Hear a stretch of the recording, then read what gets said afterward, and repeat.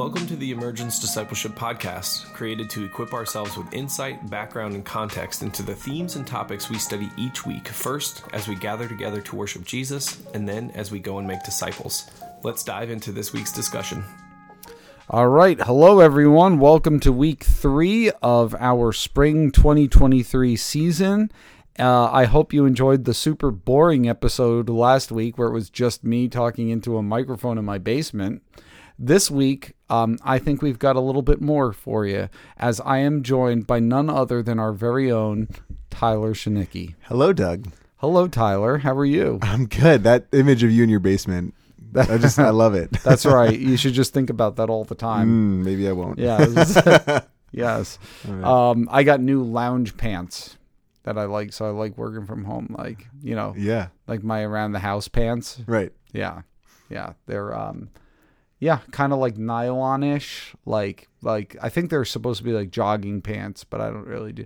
But they're just very, very comfortable. And I got a color last week. I ordered one. I really liked it, so I got another one, and it's the color of like Scrubs, like super light blue, which actually reminds me. So Tyler goes to jiu-jitsu with Alex. I do.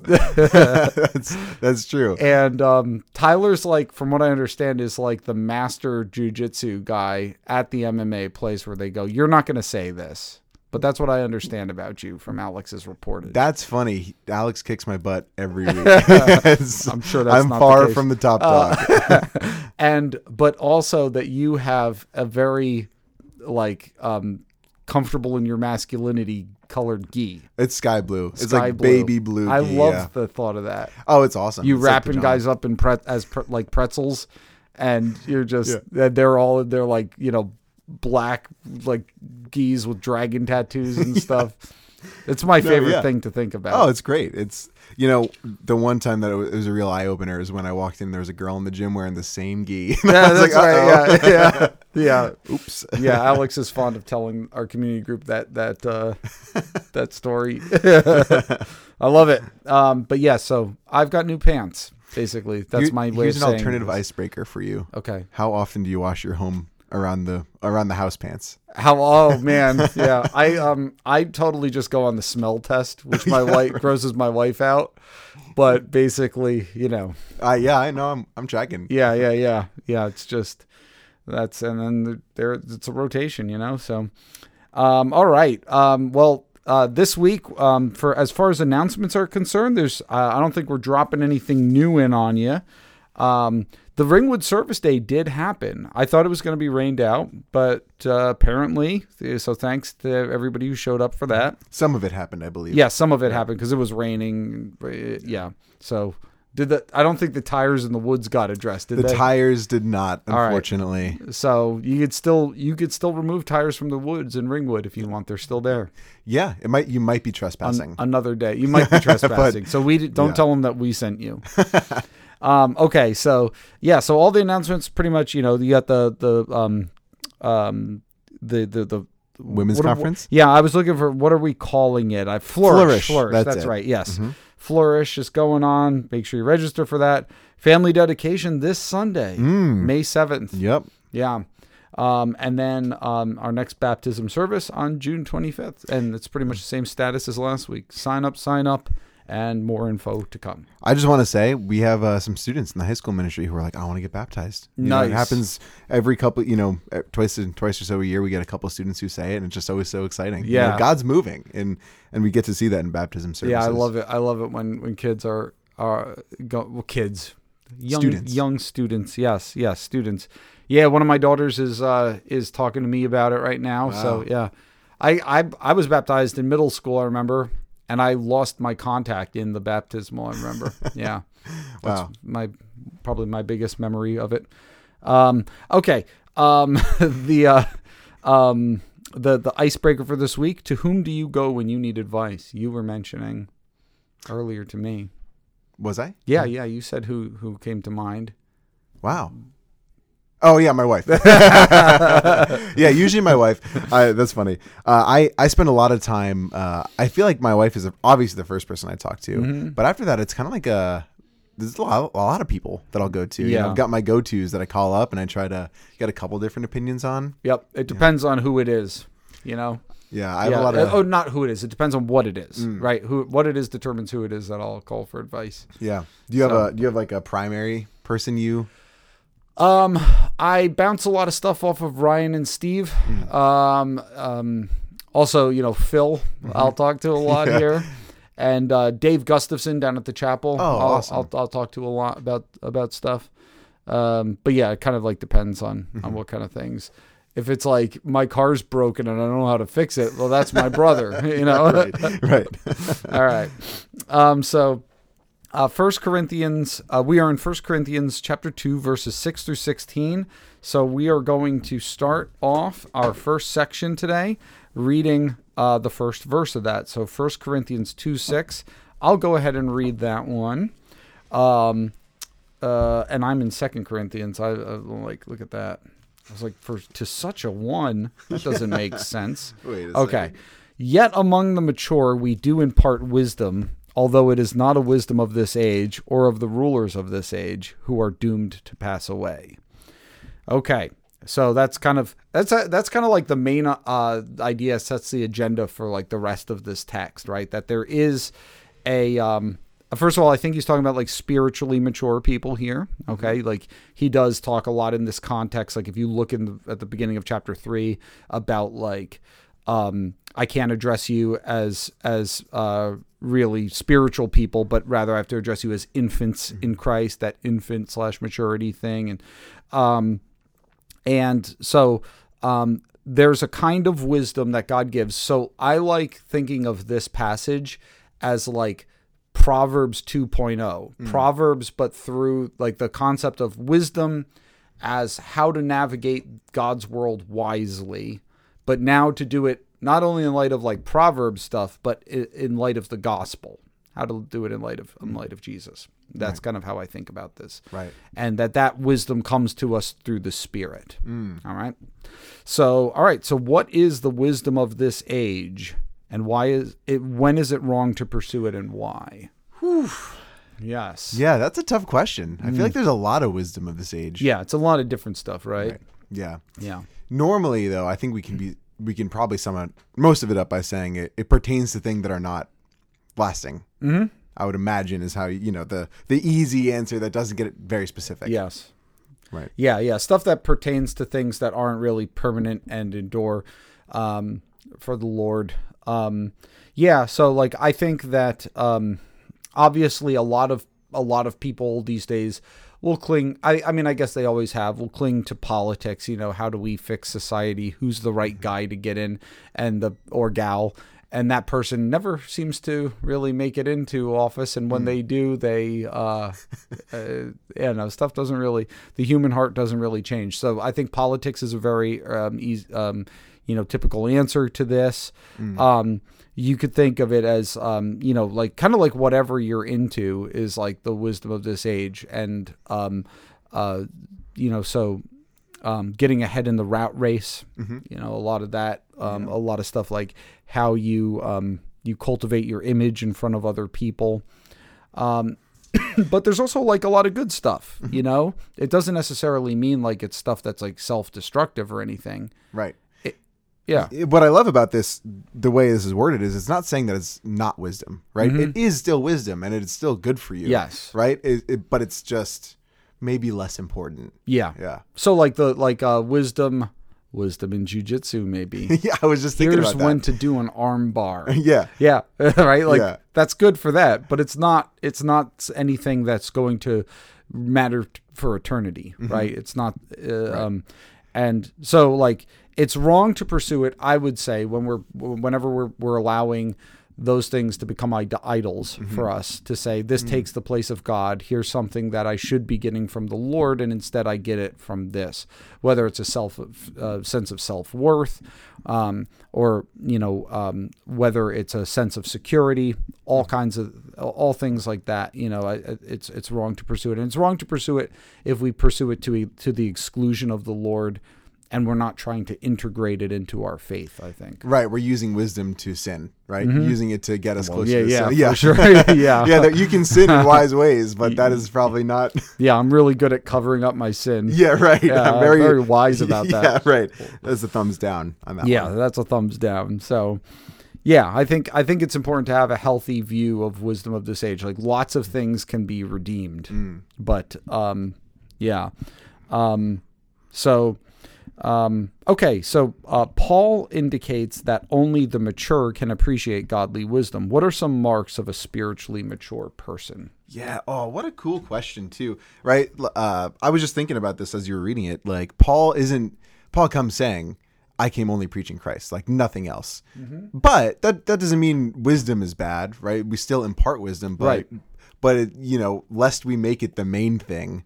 Like Ryan says, the main things and the plain things. Like we don't want to do that. So you have to get to a certain level. Yeah. Before, not that there are levels explicitly, right? But you have to be a certain, maturity. Like a certain level of discerning, being Right. able to discern things.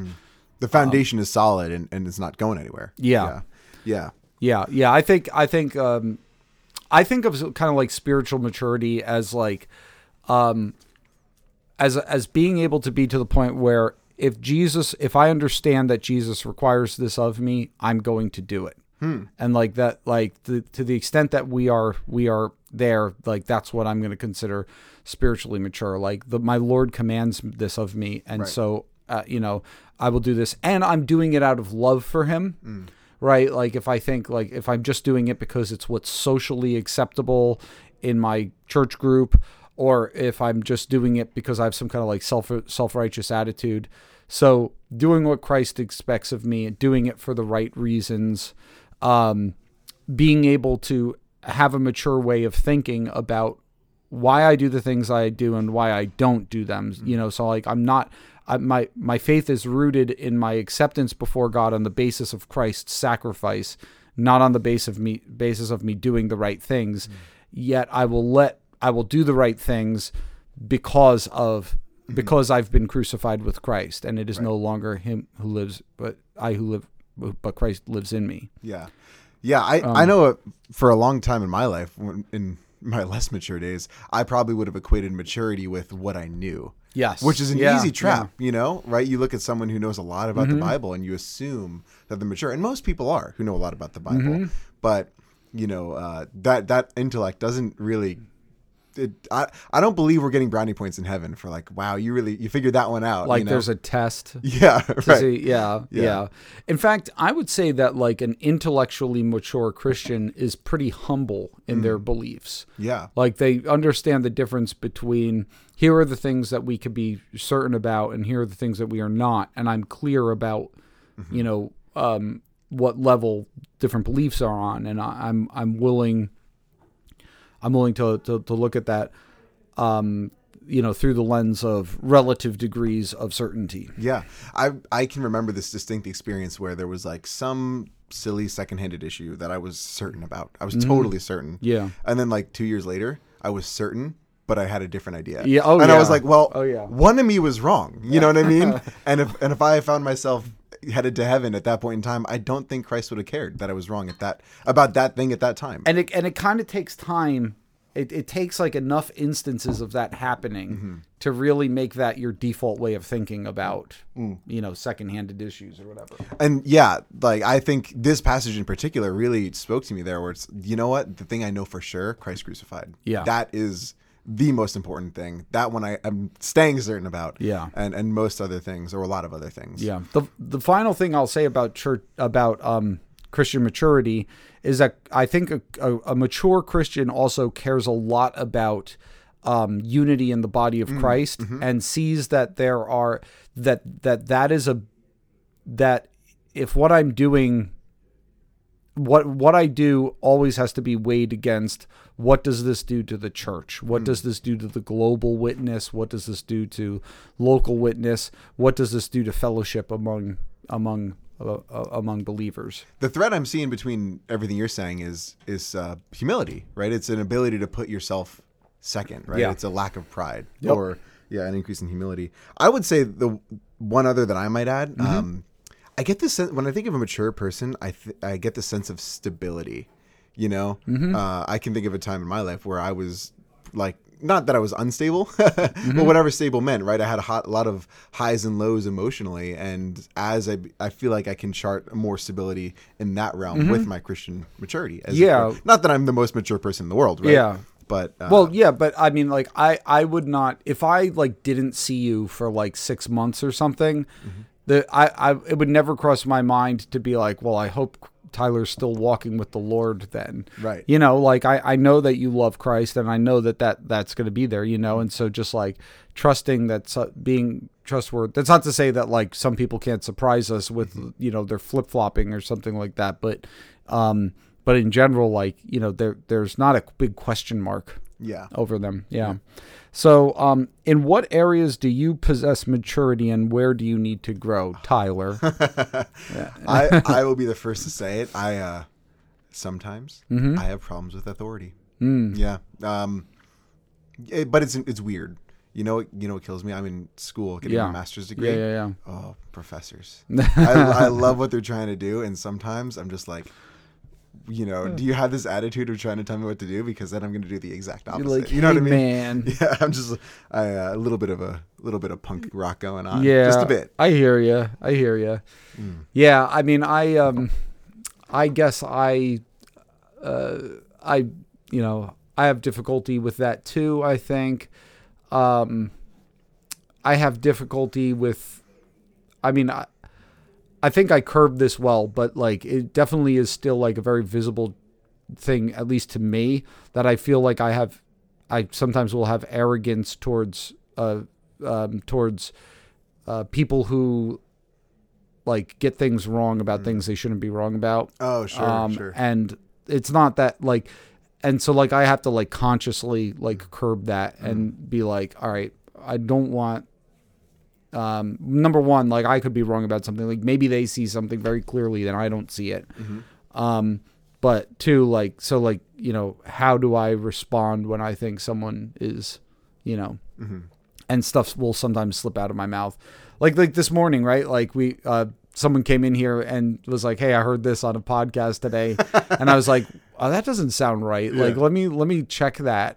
And I check it and I find like a counter example, and then they say what they were listening to, and I said, "Well, that figures," right? Like I shouldn't have said that. That's like, you know, an area that I lack maturity, and I just need to shut up sometimes. Yeah, I was talking to someone else on staff a couple weeks ago, and this was, you know, we were joking like, around. "Yeah, Doug's a real jerk." Yeah, such a jerk. Yeah, no, not at all, never. But we were talking about sanctification, and I think sanctification is adjacent to maturity. But I remember saying, you know what, a large portion of my sanctification comes from just before I say something, just stopping and not saying it. It's like that thing that I want to blurt out, just don't. Right. My favorite, one of my favorite proverbs, and I never remember references, so look it up. But it's even a fool seems wise when he keeps his mouth shut. Right. Yeah. I have grown a lot simply by keeping my mouth shut. Yeah, you know, very and like true. The next section will be, you know, seeing less of those stupid thoughts coming up. But yeah, I think that was an area I'm still growing in. Right? Yeah. You know, we were both talking before. We've got some maybe attention challenges, and I know that's huge for me, and sometimes I just gotta keep my mouth shut. Yeah, it's unloving to not. Sorry, I wasn't listening. What was that? Yeah, you know. Okay. You can hear it on the podcast. So, all right, so let's go ahead and Tyler, would you be so kind as to read 1 Corinthians chapter 2, verses 7 through 9? I would love to. But we impart a secret and hidden wisdom of God, which God decreed before the ages for our glory. None of the rulers of this age understood this, for if they had, they would not have crucified the Lord of glory. But, as it is written, what no eye has seen, nor ear heard, nor the heart of man imagined, what God has prepared for those who love him. Very nice. All right, so the question here is, what is the secret or his hidden wisdom of God that is now revealed? Yes. So there's definitely a bunch of things that can be pointed out to this. So one thing I think that's very important to note is that Well, the actual wording that Paul uses here, one of the words that he uses that's translated secret, is the word for mystery, which is something that Paul uses a lot in his letters. I mean, it comes up like he mentions it a bunch of times. And the interesting thing about when Paul talks about things that are a quote unquote mystery is that pretty much every time he does, it's something that's no longer a mystery. It's a mystery revealed. So it's a mystery revealed. So whether it's like that the Gentiles are fellow heirs, co-heirs of Christ with us, or whether or not like it's the gospel, whether or not it's the marriage, right? This mystery is profound, and I'm saying that it refers to Christ and the church. Like there might still be stuff that's like, it might mean like you can also mine this field a lot more and get a lot more treasures out of it, but there's something about it that is now revealed. So when he talks about having like secret and hidden wisdom, it is now revealed. Okay. And so now what is this? So there's a youth group answer that I'm thinking of. What's the youth group answer? Jesus. Nice. Nice. The easy one. Yes. What's got a bushy tail and collects nuts and hibernates in the winter? I know the answer is Jesus, but it sure sounds a lot like a squirrel. That's great. Yeah. So yeah, I think the idea here is Christ and Christ crucified, and I think I mentioned this. I may have mentioned it in the last two podcasts even, but you got to keep in mind that like contextually here, right? Like it's Christ in his humility and what follows from that for his followers. So I think I said that like if you were just going by this section of 1 Corinthians, you'd be like, Paul, do you believe in the resurrection? Right? Because he's all like Christ crucified, the cross, right? Like and so it's like he's very focused in on the humiliation of Jesus because of the issue that for the Corinthians, status is so darn important. Right. And this person is more awesome than this person because of this, and so here, right, like this mystery, if the rulers of the world had seen it, they wouldn't have crucified the Lord of glory. So it's kind of like that. You could say the Lord of glory crucified. So that, the pinnacle of God, the glory of God seen through the eyes of this world looks pitiful. It looks, it's on a cross. Right. He's on a cross. Right. And so I think like it's kind of like the upside downness of the kingdom. Right. Almost like kind of Beatitudes-ish, right? The meek will inherit the earth. The poor in spirit will inherit the kingdom of God. Yeah. Yeah, I love how you said the Lord of glory crucified because it's just so easy to see Christ crucified and just culturally assume it's his last name. It's like Becker crucified. But it's not. It's the anointed one, the right? king. The Messiah crucified, the king right? crucified, yeah. And so, yes. Ironically, with a crown of thorns on. Yeah. Yeah. Yeah, and I think that's where a big part of, if you look outside in, right, like you're sending a savior, you're sending a king, and that guy dies, that role being crucified, that doesn't make any sense. That is totally foolish. Yeah. I think in that sense. So anyway, I just really love how you rephrased it. You find in some of like the early Christian expressions of Jesus reigning from the cross, and now it's important that like, obviously, spoiler alert, he rises and he rises victorious, and he, as like Baitel's Easter message this year, he crushes Satan, he defeats the power, he is victorious, but like there's like essential to the gospel message is that doesn't happen without suffering and without humiliation, and it's through that he actually accomplishes that. So that's kind of like the cruciform glory of God that is the mystery. Yeah. Here. And what? Okay, so that was the question. Yes. All right. In the sermon, Steve made the point that God's plan for this revealed wisdom had been set in motion since the beginning of time. So, he talked about the Isaiah 64 passage and everything, and referenced 1 Peter 1:10 through 12, which is like the prophets long ago longed to see into this. And how should the idea now of God's sovereignty impact your life? So that this is all happening according to it was God's will that it happened this way. I feel like you can't think about this too long before the idea of, the way the fall happened being part of God's sovereignty and inside of God's sovereignty. You're going to have to run into it. And that may be a good discussion to have with your group. Yeah. And I feel like the only, that's one that you just have to spend a lot of time with. Yeah. You can't microwave that thought that somehow we're responsible for our sin, but also God's God's I like sovereignty. that. You can't microwave that thought. Yeah. This is Don't stick your head in a microwave. Yeah, this is this is like set a timer for it and or maybe don't. Yeah. It's ready when it's ready. It's ready when the toothpick's coming out clean. Yeah. Right. Right. Yeah, like we're responsible for our sin, but if God's got the power to stop it and knows it's going to happen, he shares in some responsibility. If I'm wrong, cut me out of this part of the podcast. Well, I mean, I would say that he does not share in guilt for it. Right. But yeah. But he's got some sense in allowing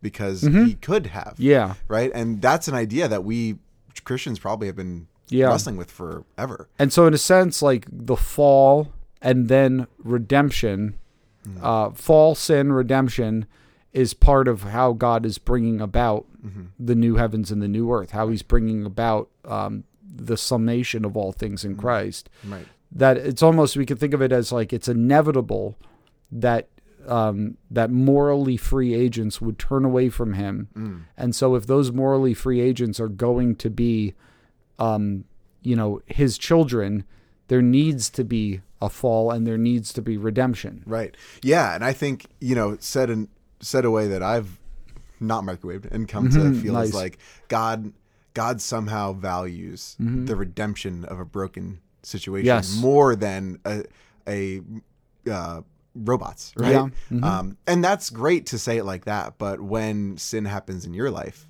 and you have to apply that personally, that can mess with you, right? Yeah. Somehow God is valuing the redemption of this more than he's valuing the fact that he could have just maybe not sinned. And I don't know. That's something that I've enjoyed lots of thoughts over. Yeah. It clearly brings him glory to be the one who redeems humanity, and I think a big key of this is that we need to uphold human responsibility. Yeah, in absolutely. It. Yeah, for sure. And so like the way in which like there is a sense in which God governs all of history. I'm reading 2 Chronicles right now. Doing the episodes for it and Journey Through Scripture, and there's a bunch of like bad stuff that happens, and then it says like this was the plan of God for this to happen. This happened because God had it was the will of God to do this. So like, for example, when Rehoboam has the opportunity to lighten the burden on the people of Israel and not collect as many taxes and things like that as Solomon did, and he's like, nope, my little finger is as, or what is it? Yeah, my finger is as big as my father's thigh, right? And everyone's like, all right, we're out, and the 10 northern tribes leave. It's like this happened because it was the will of God to tear these tribes away from Rehoboam and give them to Jeroboam, give him to his rival. Yeah. And if you think about stuff like that, and even if you think about stuff like with Joseph, you think about stuff with the cross, the way that Peter's talking about it in the book of Acts, these things happened according to the definite plan and foreknowledge of God. And you see that like God uses even the dark moments of human history in order to accomplish his purposes. And his purposes are, there's a ton of them.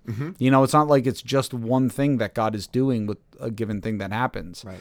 And I think we can see this a lot of times when we look back on our lives in hindsight, and we see how the dark places lead us to where we need to be.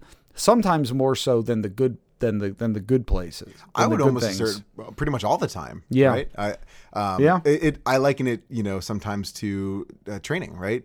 Exercise. You have to tear some muscle fibers to make them bigger. Or trees, same way. If a tree never experiences wind, it never creaks around. It's super brittle, super weak. It needs to crack and creak and flow around to actually grow stronger. Those are good. Yeah, that's good. And I think those are signs that point to this reality. I think it's woven into nature a little bit, and I think that's because you'll run into it, right? Eventually, the more time you spend in the Bible, you'll find stuff where you're like, wait, God did what and why and how, you're gonna run into it. And there's always many things that God is doing with any given thing that happens. Yeah, we sometimes get to know a little bit of it. Yeah, but I think those are beautiful ways to put it. The tree, exercise, the human body.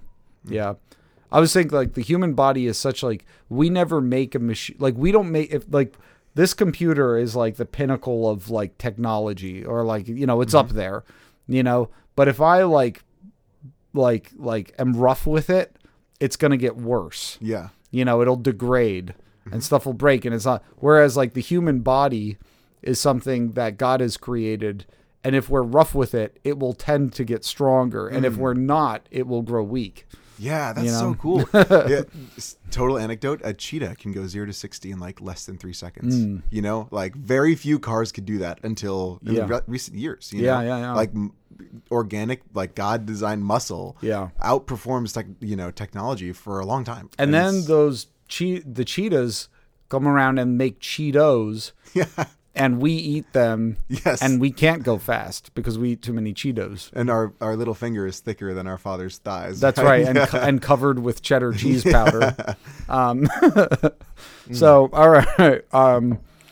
What do you think of when you reflect on what God has prepared for you? Why is it important for believers to do this? There's this author, really love him, Dan Allender. And I got to be careful. Like, he's one of the ones I have to be a little bit careful with because he's... He can come off as a little wacky sometimes. Oh, okay. But one of the things I have to be careful of, like, he is not an author of the Bible. Oh, you know what I mean? Yeah. But I tend to really appreciate and agree with his stuff, and a lot of times I have to be like, I appreciate his perspective, and it's made me grow, and even if it's not right. Yeah. One of the things I think he's right about, he's got this whole. There's a book he wrote actually in the early 2000s called To Be Told. Okay. And his whole, starting off on this book is just this idea that God is a good author, and he invites you to co-author your life with him, right? Your life is going somewhere. God's got a plan for it, a story, but we're invited to partnership. And, the more that you're aware of what God's setting up in your life, in your narrative, the more that you get to kind of set some direction too.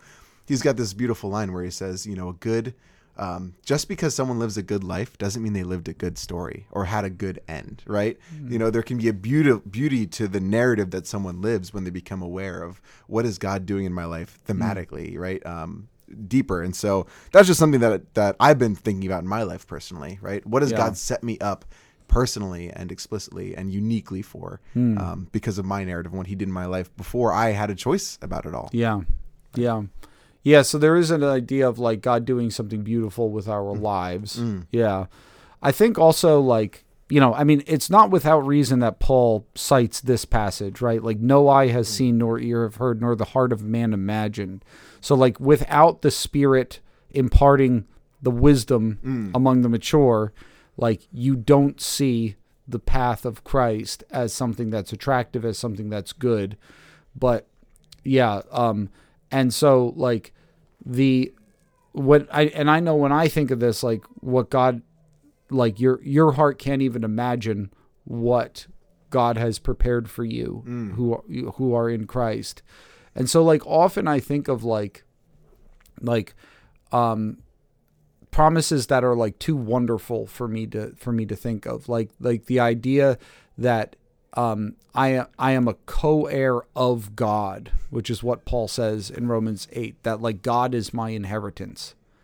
Like, what does that even mean? Right. Like I can't even fathom this being, and yet like there's a sense in which like I am his and he is mine, and you will behold his face forever. Like, what does it mean to have your desires completely satisfied as by the one who made your desires in the first place. You know, like I get satisfied with a meal or with a cigar or with, you know, stuff that's like so silly, you know, or even with, you know, something more wholesome, you know, like enjoying my child or something.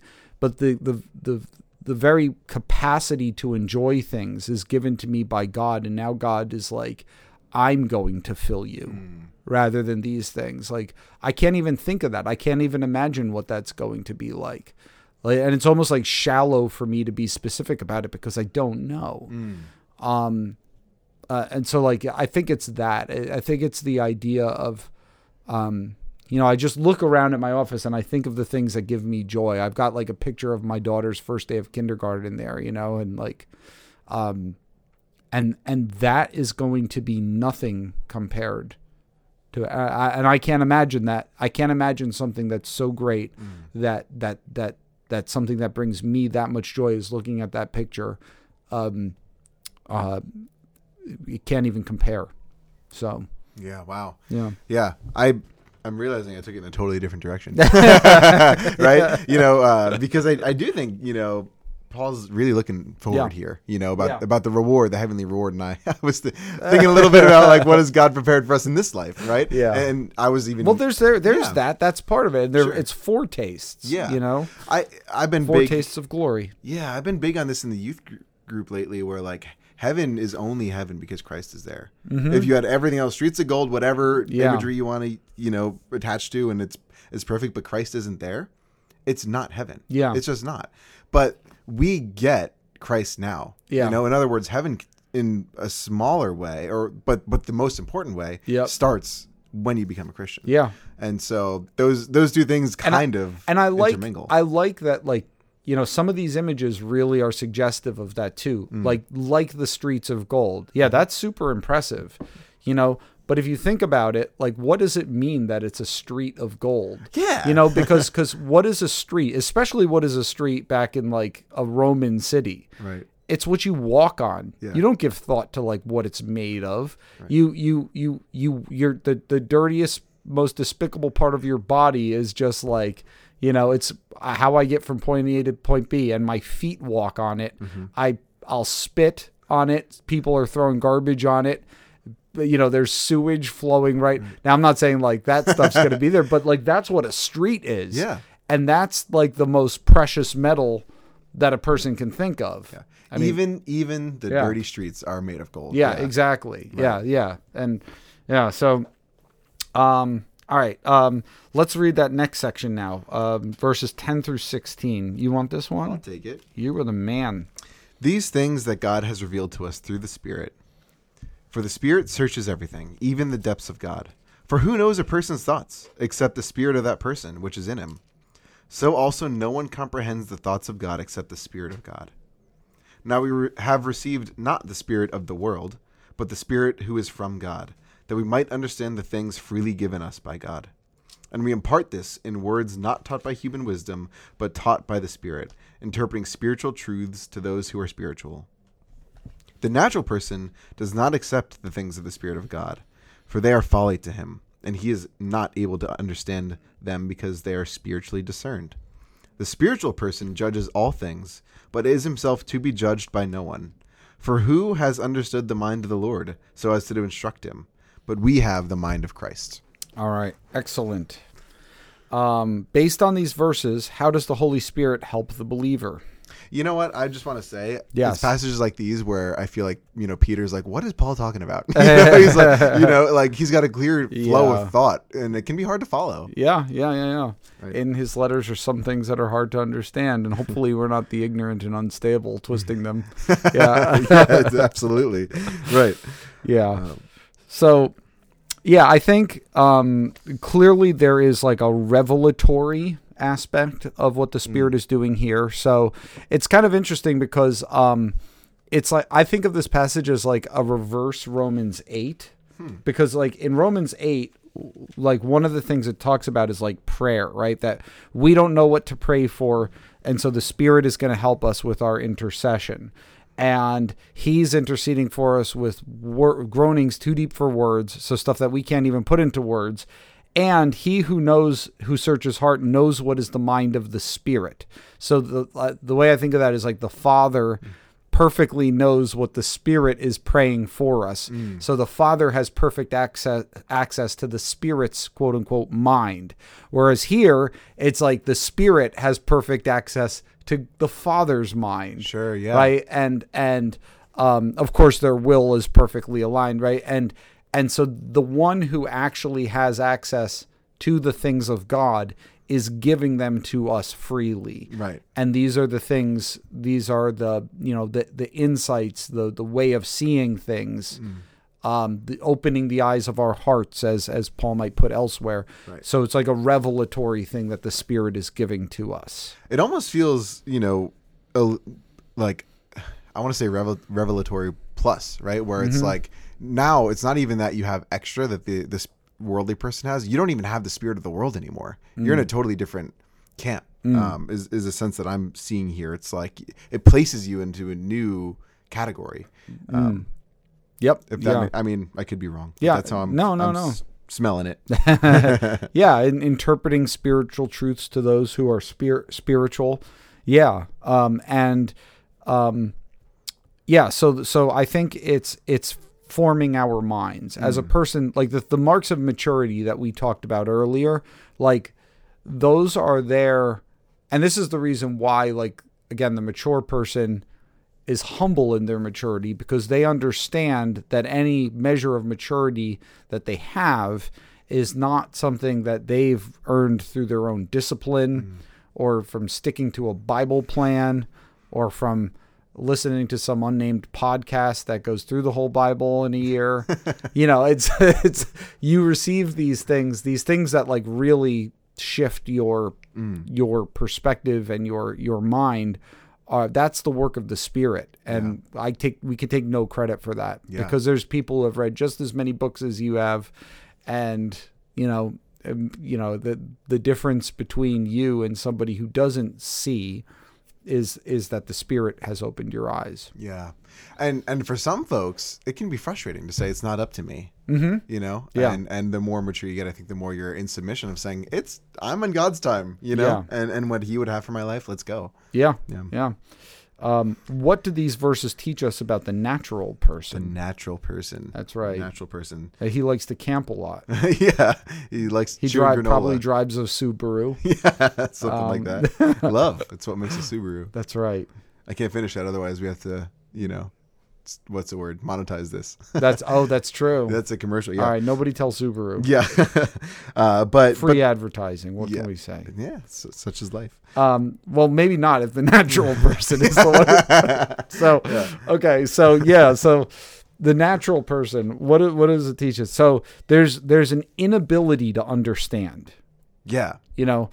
Which I wrestle with, right? Because I think there's a lot of people who would fall under the category of a natural person who could probably get a theology exam correct. I understand what Christians believe and things like that.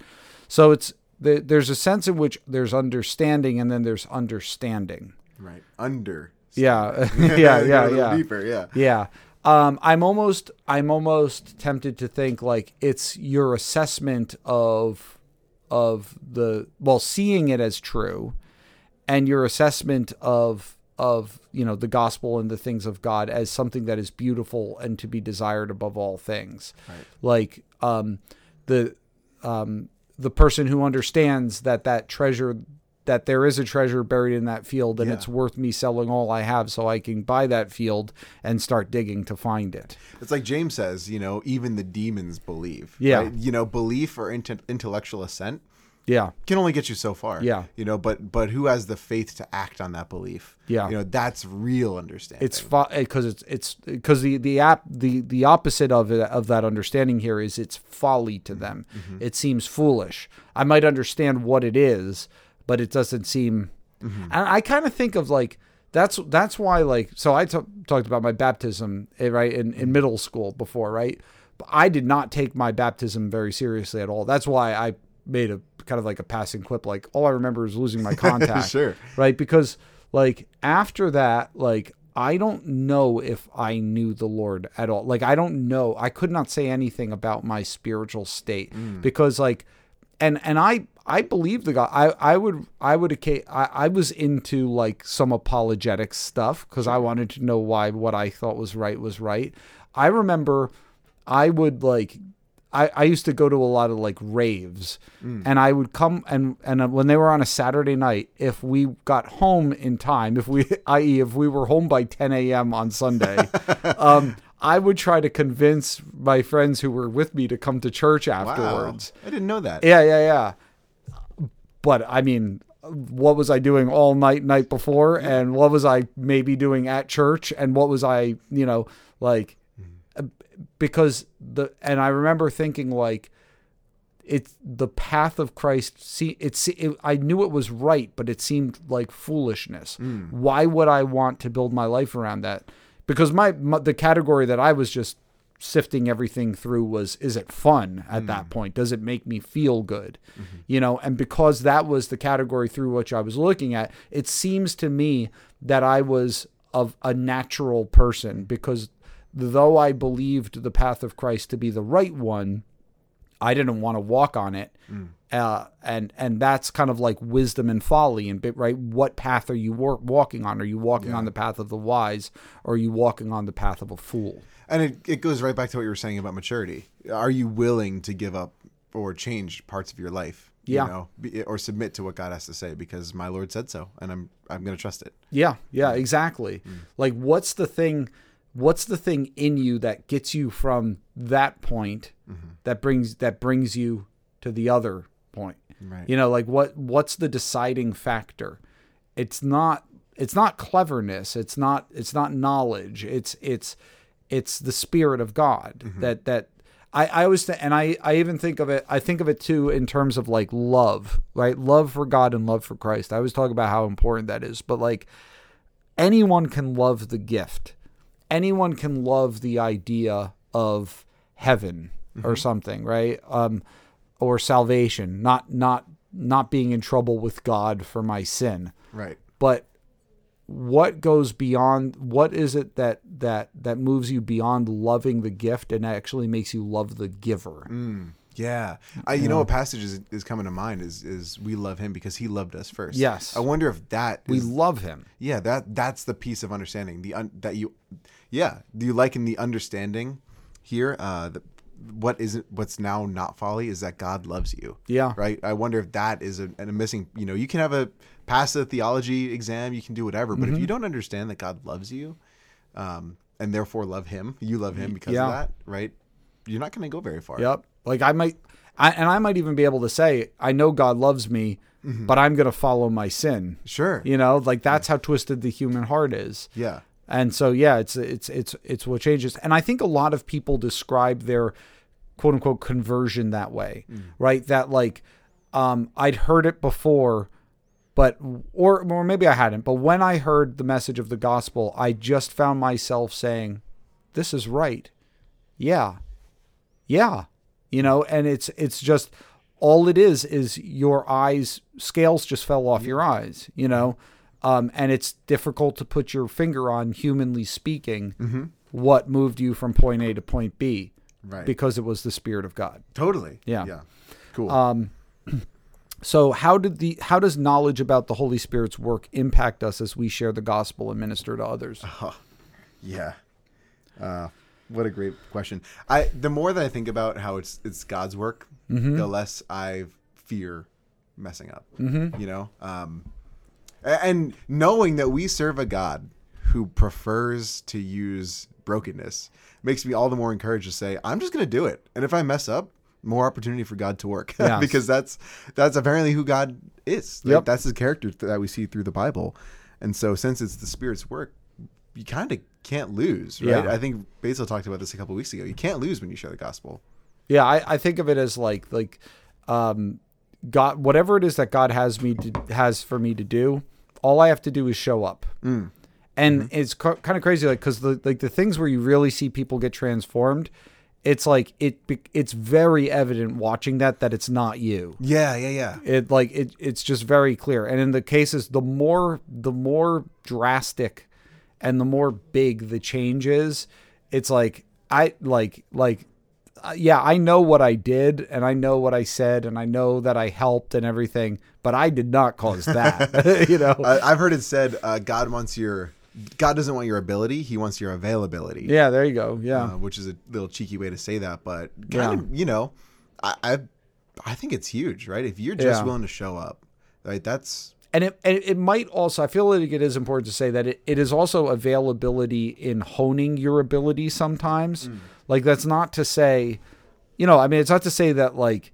I mean, there's a reason why Paul, who knew what he did intellectually, is used in the way that he used them. You know, like God's not calling. I mean, maybe he did, but we don't have historical evidence of it. But like, he's not calling like somebody who like doesn't know the Bible at all to walk into synagogues and be like, let's spend a couple days or weeks now with me talking about how the Christ is Jesus. You know, But nevertheless, I think there's many times where we see God calling a very qualified person to use their gifts, and then God using a very unqualified person to point to God's glory. I think both happen. Okay, yeah. So, all right, now I'm not trying to put myself in the seat of like a very quote unquote qualified person. So just disclaimer here. But I remember a point where, I remember when I was pastoring my last church, I used to meet with this guy like every week. It was a young man. And he was like in a band, like that was his thing. And they would just like tour and stuff. And he'd come home and he reached out to me and was like, I've got questions about God. Can we meet? And we would meet every week and he'd bring like, you know, how do we know this is true? And I'm like, what should, and I would just, and, you know, he would leave being like, that was deep. That was, like that was deep, you know? And every week I'd be like, dude, you could spend your whole life just asking questions. Like, but Jesus says, follow me. Are you going to, and then I remember like he went over his friend's house, this kid from town that I also knew, who was kind of like a wild man. This kid was like, I don't know if I ever knew anyone who smoked more weed than this kid, but he's over this kid's house, sleeping there and they're like partying. And the kid's mom, who is like, you know, like a committed Christian, but also like not somebody that like I wouldn't want her writing the doctrinal statement, is just there talking to him, and he shows up to my next meeting, and he's like, oh yeah, I talked to Sam's mom, and he's like, I trusted Jesus. He's like, you know, I'd been meeting for him for like 8 months, you know, and I was like, God was like, see how much your knowledge matters, you know, like, and that's just what he saw fit to use. Yeah. And which I think, but by the way, I think a lot of this actually, what we're saying here now kind of dovetails nicely with this next question. Does the Spirit's work mean that we shouldn't work hard at sharing the gospel and ministering to others? Why or why not? For your answer, consider what Paul says later on in 1 Corinthians 15, 9 through 10. And work hard, meaning like anything that can fall in that category, right? Sure. Everything from like studying and preparing to like, really like making the conscious effort to get out there and do it. But look what he says. So he said, this is where he's talking about like the people whom Jesus appeared to after he rose from the dead, right? And he's talking about how he appeared to like the apostles and stuff. And in verses 9 and 10, he says, for I am the least of the apostles, unworthy to be called an apostle because I persecuted the church of God. But by the grace of God, I am what I am, and his grace toward me was not in vain. On the contrary, I worked harder than any of them, though it was not I, but the grace of God that is with me. Think about those two things, right? I'm working harder than everyone. And I don't think Paul would say, and I shouldn't have because it didn't matter. Yeah. Right? But in all my working, it wasn't even me working. It was the grace of God working in me. It's, I call this, I've illustrated this with like scissors, right? Like you need the two blades together cut the paper. Yeah. And there's a lot of things in the Christian life that are like that. Like if it's just me working, And if it's just like I'm waiting for God to work, but I'm not doing anything. You can't see, but neither of those is going to make it happen. You can't see, but Doug is wiggling his fingers I'm wiggling independently. I made scissors motions like this With 2 fingers. with 2 index fingers, and then I was wiggling each one independently of each other. Yes. Yeah. This is why we need to do video podcasts. Video So that cast. people could see how messy this Yes, desk is. right. Yeah, like, Yeah. look at all Curtis's garbage here. I know. Well, he's really made his home in your office. Yes. I thought about this a lot. The more I've, and I could be wrong theologically. This is one of those areas where I could be wrong, and that's okay. But right now, as I understand it, the call in Genesis is to be partners with God. God is creating partners. Yeah. Right? He gardens, and then he says, "Your turn. Go garden." Partners in the sense of like bring your kid to work day. Sure. Yeah. Like, you can help Daddy make do his work today. Yeah, well, I mean, But sure. more than that, Yeah. right? Like that's Right. let's not diminish what God wants us to do. There's an invitation Yeah. into the work. And if we think about it as just God doing the work or just us doing the work, I think God is intending to work alongside us Yeah. or intending us to work alongside him. You know, he's going to do it either way. 'Cause Yeah. what he wants to accomplish, he's going to do. But we get this opportunity to partner with him. You could be part of it. You can be part of it. Yeah. Right. And that for me, that's freed me up to say, I'm going to show up. I'm going to be a good partner, but it's not mine. Yeah. I am a partner. I'm not the owner. I'm not like the guy who started it. I'm a partner, but I'm going to do my part for it. Yep. And it's going to happen if I fail, if I mess up, if I drop out. It's still going to happen. Yeah. But I'm playing my part today. Yeah. And the playing your part too is part of your own spiritual growth. That's a big part of your own spiritual growth, Yeah. It's for our joy that we get to partner. Yeah. Yeah. Just like leading a community group, it can be difficult at times, I think it's difficult more often than not. Yeah, probably difficult more often than not. God doesn't need you per se, but you show up for it and he works. You do your thing and he works. And in you saying yes, even when it's not easy, that is part of your own spiritual work and your own spiritual growth.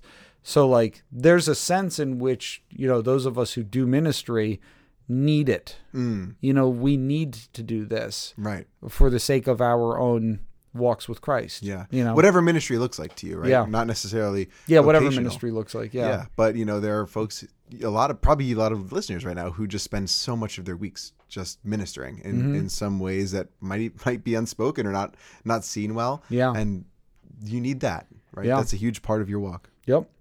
All right, last question here. What do verses 15 and 16 mean, and how does this help you in your walk with Christ? Now back to chapter 2, you're saying. That's right. Yeah. Not in chapter 15. Right. All right. And those passages were, for the spiritual person judges all things, but is himself to be judged by no one. For who has understood the mind of the Lord so as to instruct him? But we have the mind of Christ. Yeah. Yeah, I think verse 15 can be a pretty tricky verse to understand. I think so. Yeah. I don't really understand it. Yeah. So, Help me out here, Doug. So note that, first of all, for who has understood the mind of the Lord is, I love it when you read Paul's letters and you can be like, I know that was one of your favorite verses, Paul. Because it's Romans 40, I'm sorry, it's 11. It's Isaiah 40:13, I think. And he says it at the end of Romans 11 as well. For who has known the mind of the Lord so as to instruct him, or who has given a gift to him that he should be repaid, So it's like, Isaiah's verse that Paul quotes twice. It's like, yeah. And it's like, he says it both in passages where he's kind of like, it's just like little decoration, Right. But yeah, so the spiritual person judges all things, but is himself to be judged by no one. So I think the idea here is that, all right, if you have the mind of Christ, which the Spirit has given you, he's made you mature, he's given you a way of seeing the world through gospel lenses, right?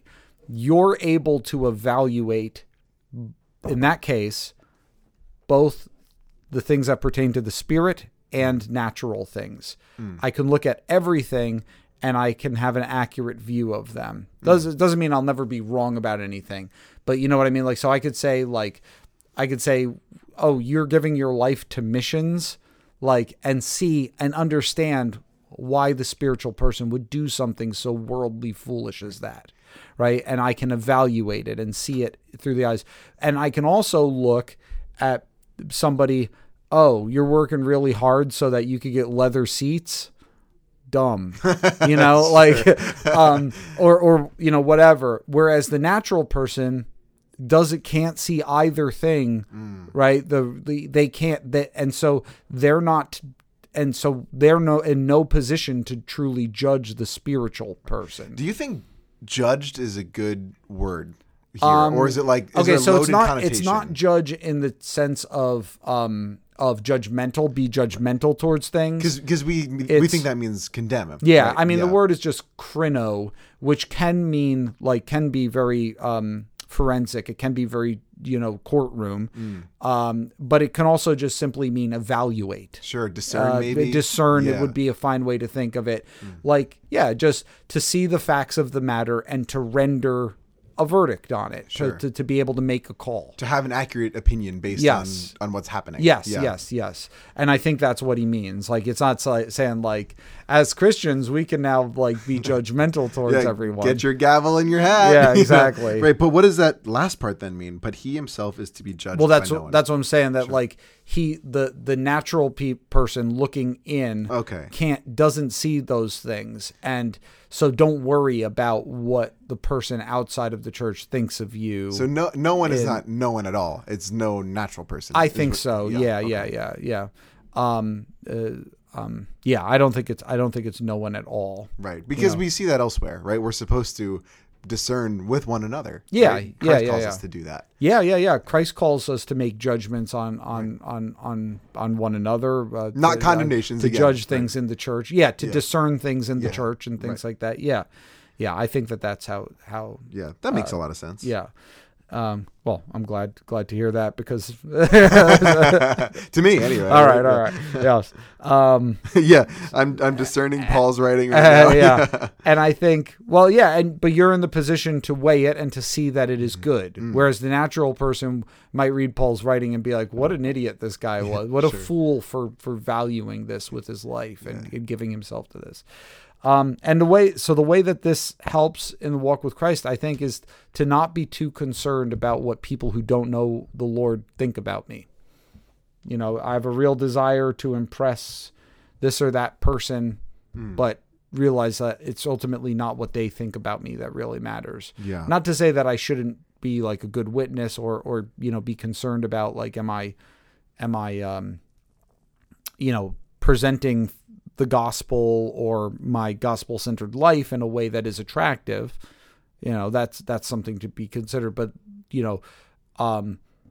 if I have given stuff up for the sake of Christ and other people in my life think that that's a dumb idea, if they don't know the Lord, that shouldn't really matter to me that much. Sure. You know? Right.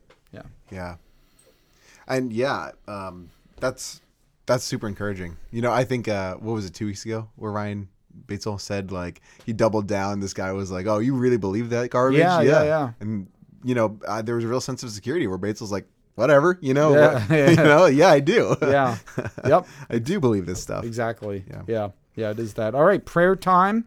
Praise God for the work of the Spirit in opening your eyes to the things freely given to us by God. Pray that God would continue to build in you the maturity to navigate this world with gospel-centered wisdom, and pray for someone whose eyes need to be opened by the Spirit to accept the things of God. Wonderful prayers. Wonderful prayers. Outstanding prayers, Outstanding. I would even say. All right. Judging them. I'm going to go get our seltzer of the day. Ooh, all right.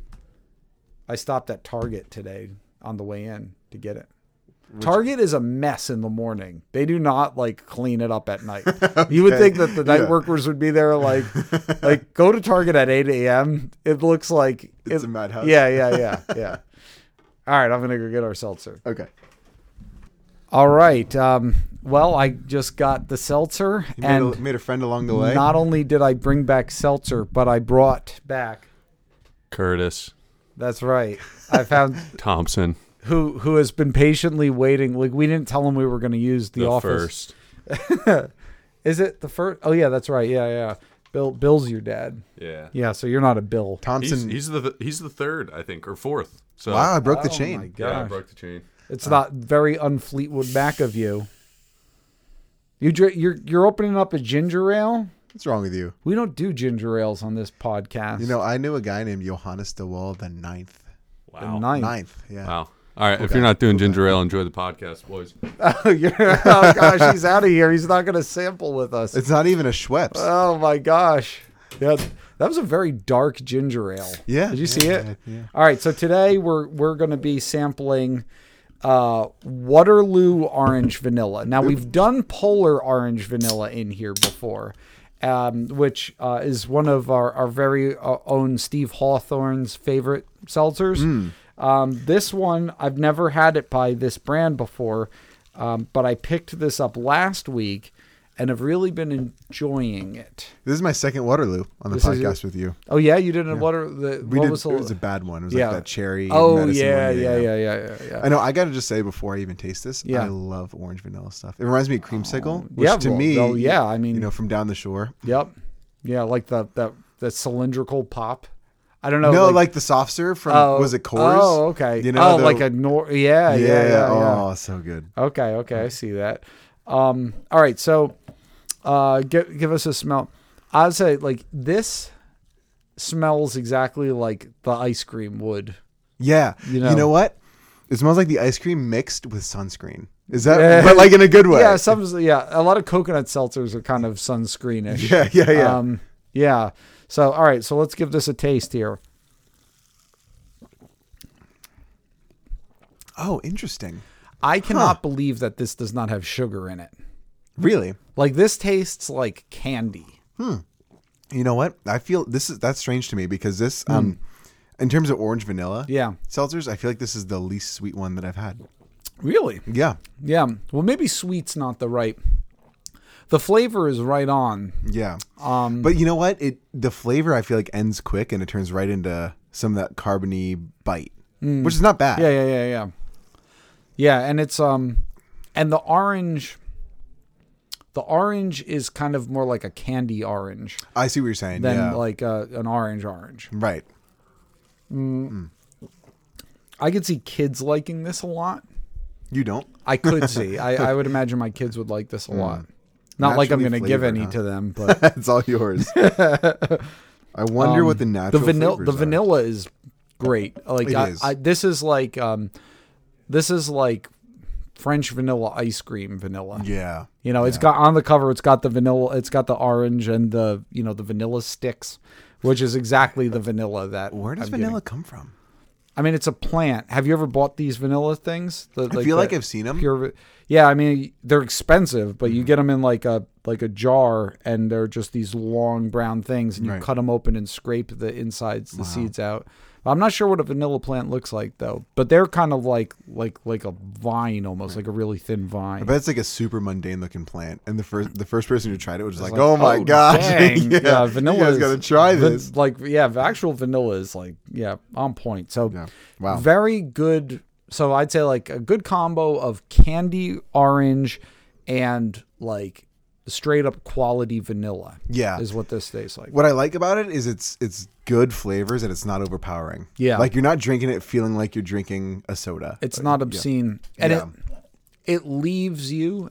It doesn't stay in your mouth too long, Right. and like after you swallow it, and but if there is an aftertaste, it's a vanilla-ish aftertaste. It leans vanilla. Yeah, It's like orange capital V vanilla. like I'd be confident, like getting up in someone's face and like breathing on them in this, like that. My breath would smell pleasant. Yeah, right. Yeah. yeah. This totally tastes like summer to me. This is just a very summery drink. Yeah, And yeah. if like the kind where if it's winter and I'm depressed and I want to feel like I'm at the beach, I'll drink this thing. You know, That's right. Yeah, yeah. big fan. All right, cool. So 1 out of 5 bubbles. What are you giving this? 4.5. I was thinking the exact same thing. Oh, that's twice we're on the same Holy page. cow, 4.5. Nice. So go out. I know they've got it in Target.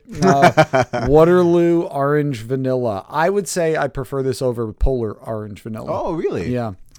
In fact, Steve's not here today, is he? He's at that Axe 29 thing, right? Yeah. Yeah. Okay. Because I would get. Well, I'll leave one in the fridge for him. Have you ever had Polar's like a little seltzer line?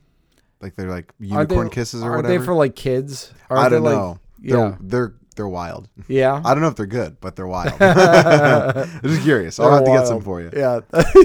They're not good, but they are wild. I have a friend he's a bigger guy, right? And when he holds one of those little cans, it's a Seltzer Junior. Nice. It looks like Shaquille O'Neal Yeah, I'm holding a pretty regular. sure Franny's brought those in before, and I'm pretty sure they are like kids flavored. Well, I've had them. I like how you just say are they good? They're wild. Yeah. That reminds me of this meme I saw of like, it was like text messages, and it's like, Papa John's pizza. Your Papa John's pizza is hot and ready for you to pick up. And this person replies, "Is it good?" And he says, "It's hot and it's ready." Yeah, right. Something. Yeah. Sometimes you watch an older movie or even a newer movie, and it doesn't, just because it's not good doesn't mean you won't enjoy it. Yeah. You can enjoy experiences. I don't need it to be good. Yeah, right. Yeah. I just need it to be but enjoyable. Yes. This is good, though. This is good stuff. You should pick this up. It is. All right, everybody. Thanks for joining us. Can't wait to be with you again next week. Keep doing what you do. Plowing on, plowing forward, plowing a counterculture. Ooh, good. All right. All right. See you later. Take care. Bye-bye.